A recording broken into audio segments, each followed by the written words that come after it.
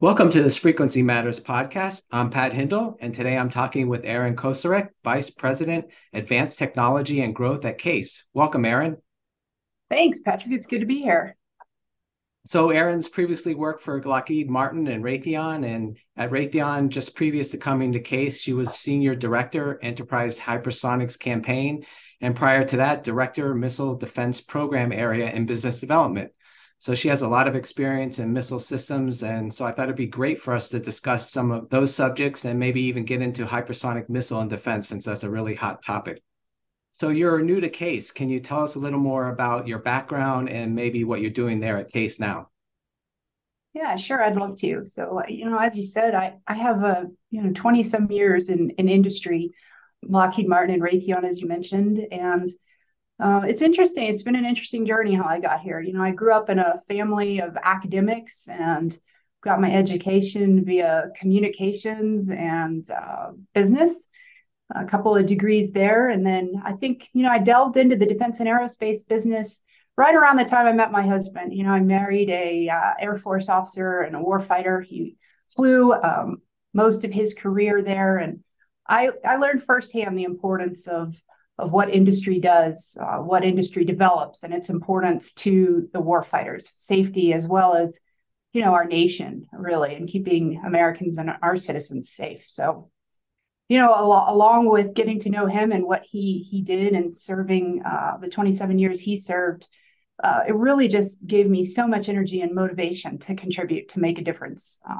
So that's kind of how I landed in defense and aerospace and grew my career from there. I spent a lot of time learning from engineers and leading programs and getting my hands on anything I could, be curious about and learn about. And then I was able to turn those leadership skills I developed and the knowledge into roles where I was able to make a difference in program leadership and business development and developing capabilities for our warfighters. And, ultimately that experience led me to the job I'm in today at Case. I'm very privileged to hold, leading a bunch of innovators and top talent to develop, really necessary advanced electronics and capabilities for our nation. So the journey's been incredibly fulfilling and not nearly over. That's great. So you have an extensive background in missile systems. What trends are you seeing there, both offensive and defensive? Well, on both fronts, the weapons and the threats are just getting faster and more advanced. We're seeing higher speeds, maneuverable threats, capabilities that, missiles and effectors that travel further distances.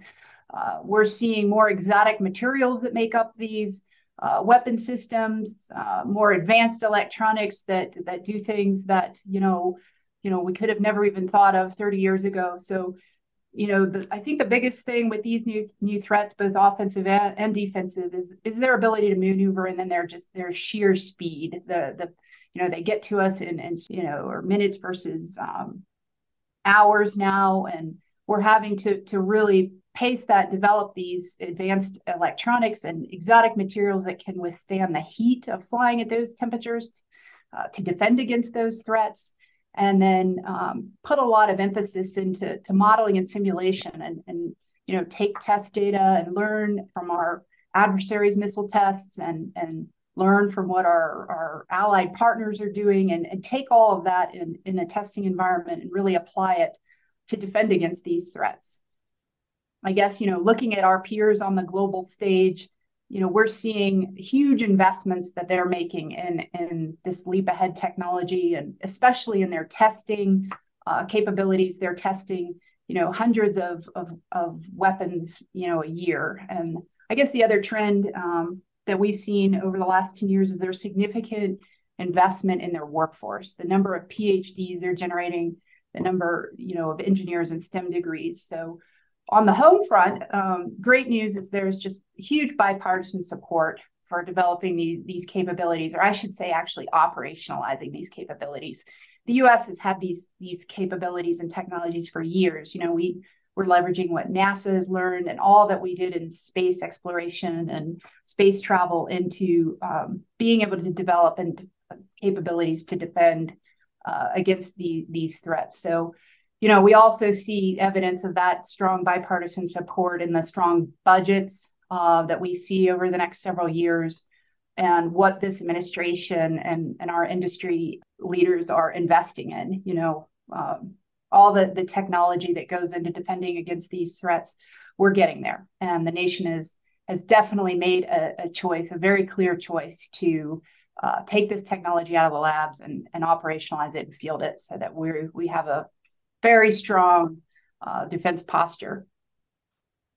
Yeah, it's great. You can see that the threats are very clear and that you get the bipartisan support, because that doesn't happen in many subjects these days.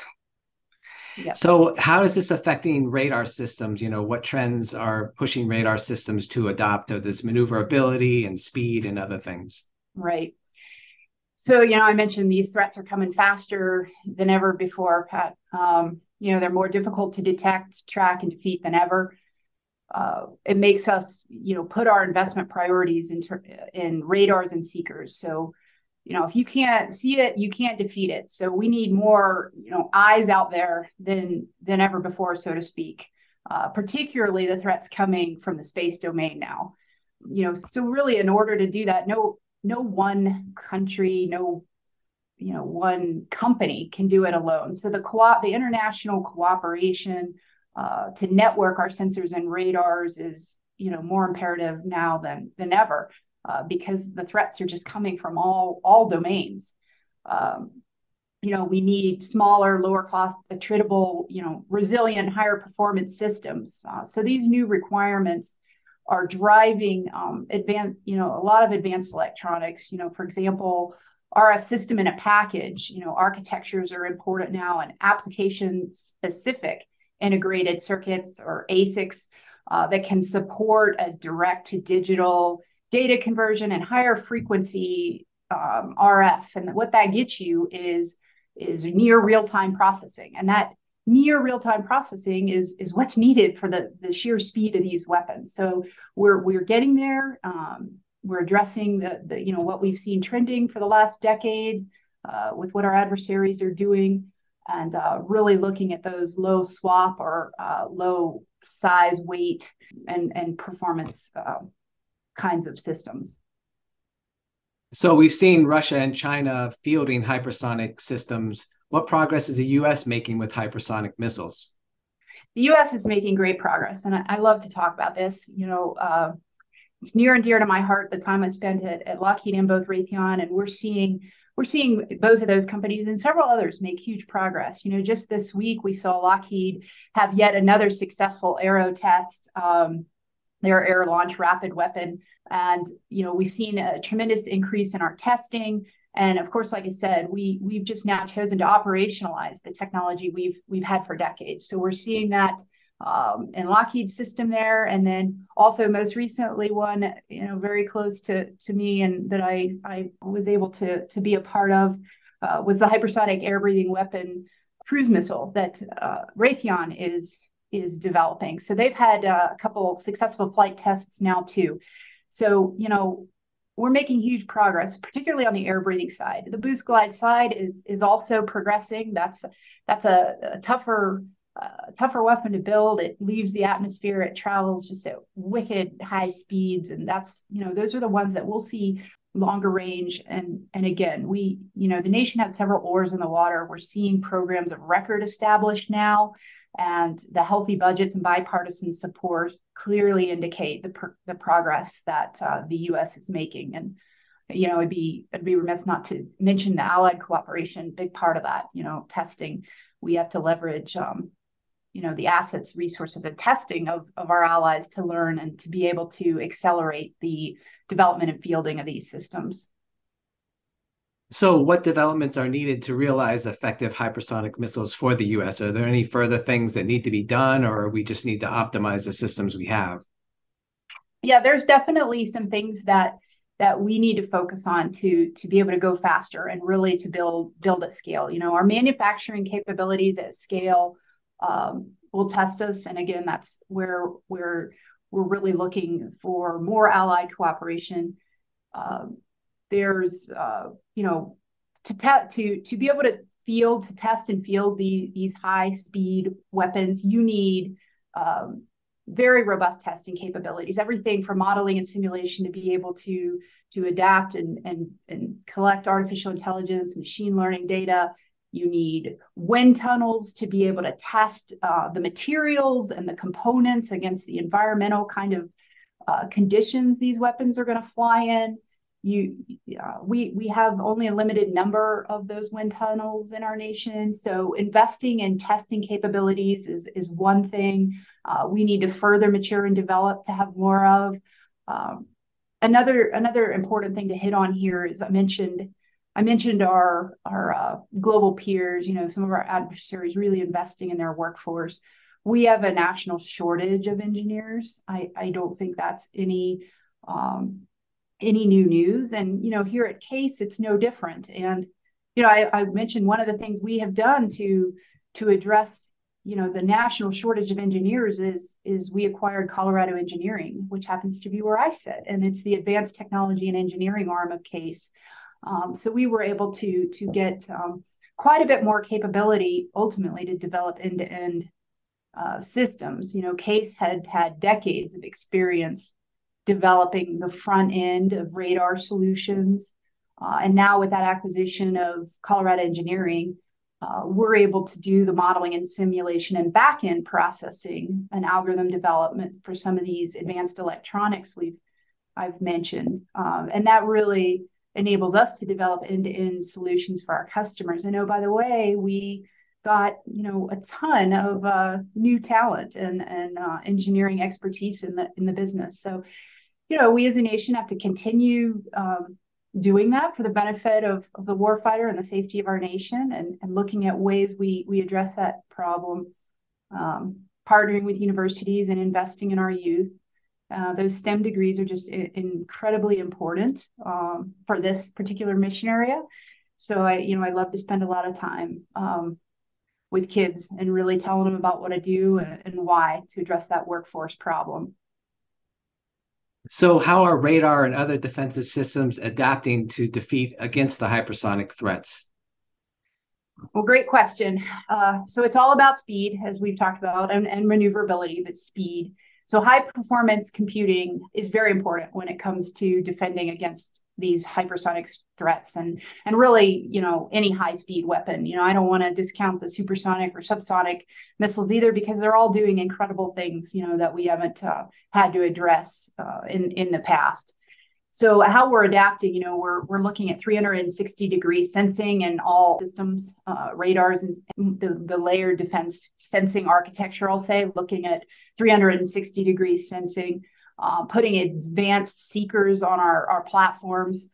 So think of the seekers as the eyes of the effector, or, the eyes of whatever platform that seeker is riding on. We're moving the technology to digital processing. We're looking at dual mode data links, meaning broad RF band, so that it can see and discriminate more effectively, more timely. We're looking at, we're developing software-defined data links that are networked so that we can tap any sensor, anytime. So radar systems, we're adapting them really to detect, profile, and track targets at longer ranges and with the faster scan times. And a couple of technologies that we're using to do that, or I mentioned before, the RF system in a package, and then processing accelerators such as, field programmable gate arrays or FPGAs, and graphic processing units, GPUs. Think of that in terms of, the gaming world, how fast and how high the resolution is, and the same kind of technology is being used to address, to defeat threats, to see them timely, be able to make decisions, be able to defeat. So those are some of the things that we're embedding and investing in at CASE as our partners and, industry in general, to be able to pace the threat and be able to address it timely. Yeah, you don't like lag in gaming or in hypersonic threats. Right. So what improvements are needed in sensing and computing to achieve these effective systems?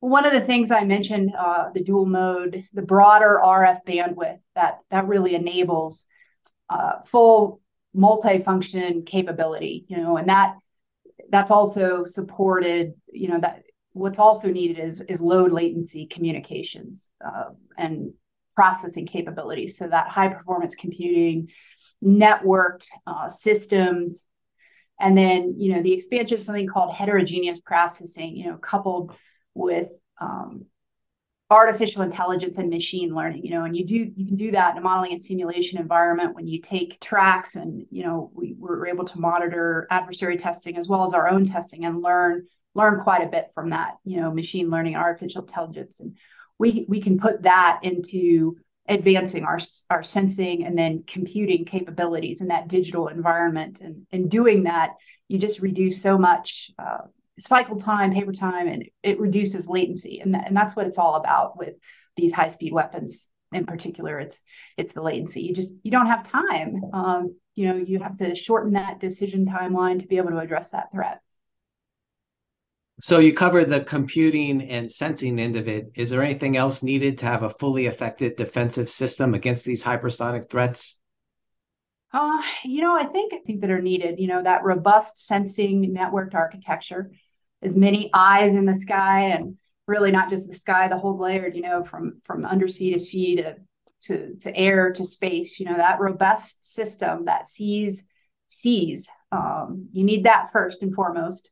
So, working with our allied partners internally and being able to tap into all of those sensors is we're on a path to do that. And that will, that'll make the effectiveness of the architecture defending against these threats, that'll advance that. The more we're able to cooperate with allies, share sensor data, and develop that network architecture. And then we talked about the testing. The testing is so important. You got high speed stuff, you got materials that are exotic, you got to have a testing environment, you got to have a range to fly them in. So the testing is really important. And again, no one company, no one country. So the cooperation there to be able to test at the same pace as some of our peers is imperative. To be able to accelerate and go fast and enable the effectiveness ultimately of the inventory and our capabilities. And learning from each other, it'll always be a constant learning environment. Technology, it's just incredible, the pace of technology advancements.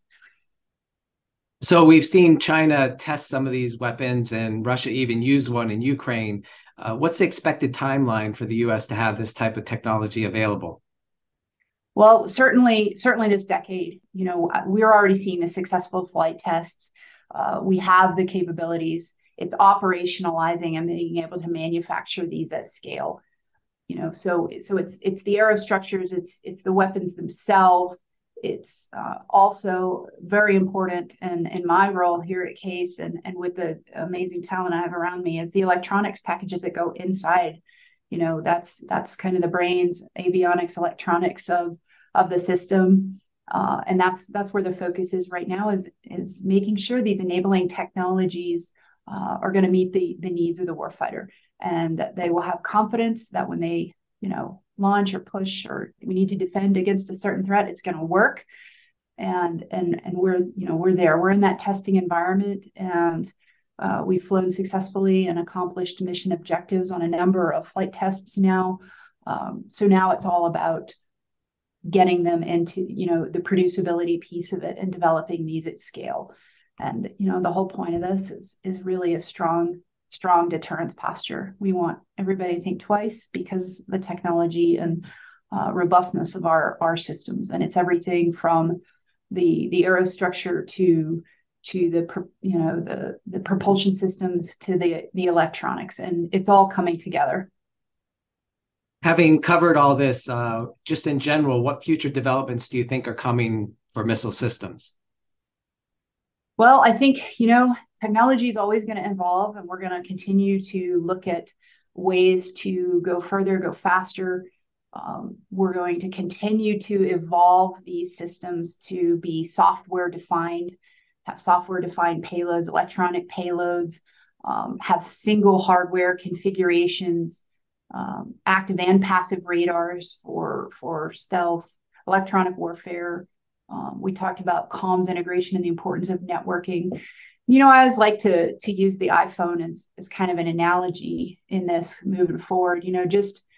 Not so long ago, certainly in my professional career, there was a time where we didn't have something called an iPhone. We had separate components. We had a camera. We had separate chat boxes. We had separate filing systems, separate emails, just all kinds of technology and components that we had separately. And then along came a software-defined architecture where you could have all of those components integrated into one small device. And that's not so different from what we're doing with missile or effector technology and many platforms. Is combining those into a single defined software-defined front end, so that we're able to miniaturize, put components together to have a force multiplier effect. So one system to do multiple functions. And that's where we're going with missiles. We're arguably there, and we're going to continue to miniaturize to address size, weight, performance, and cost, so that we're able to continue to improve and advance capabilities to address these threats coming from all domains. Well, I think that sums it up nicely. Thank you so much, Erin, for talking with me today about missile systems and hypersonic technology. We appreciate your insights and hope to have you back again in the future for a podcast. For our listeners, you can find more podcasts at podcast.microwavejournal.com or on your favorite platform. Thanks for listening.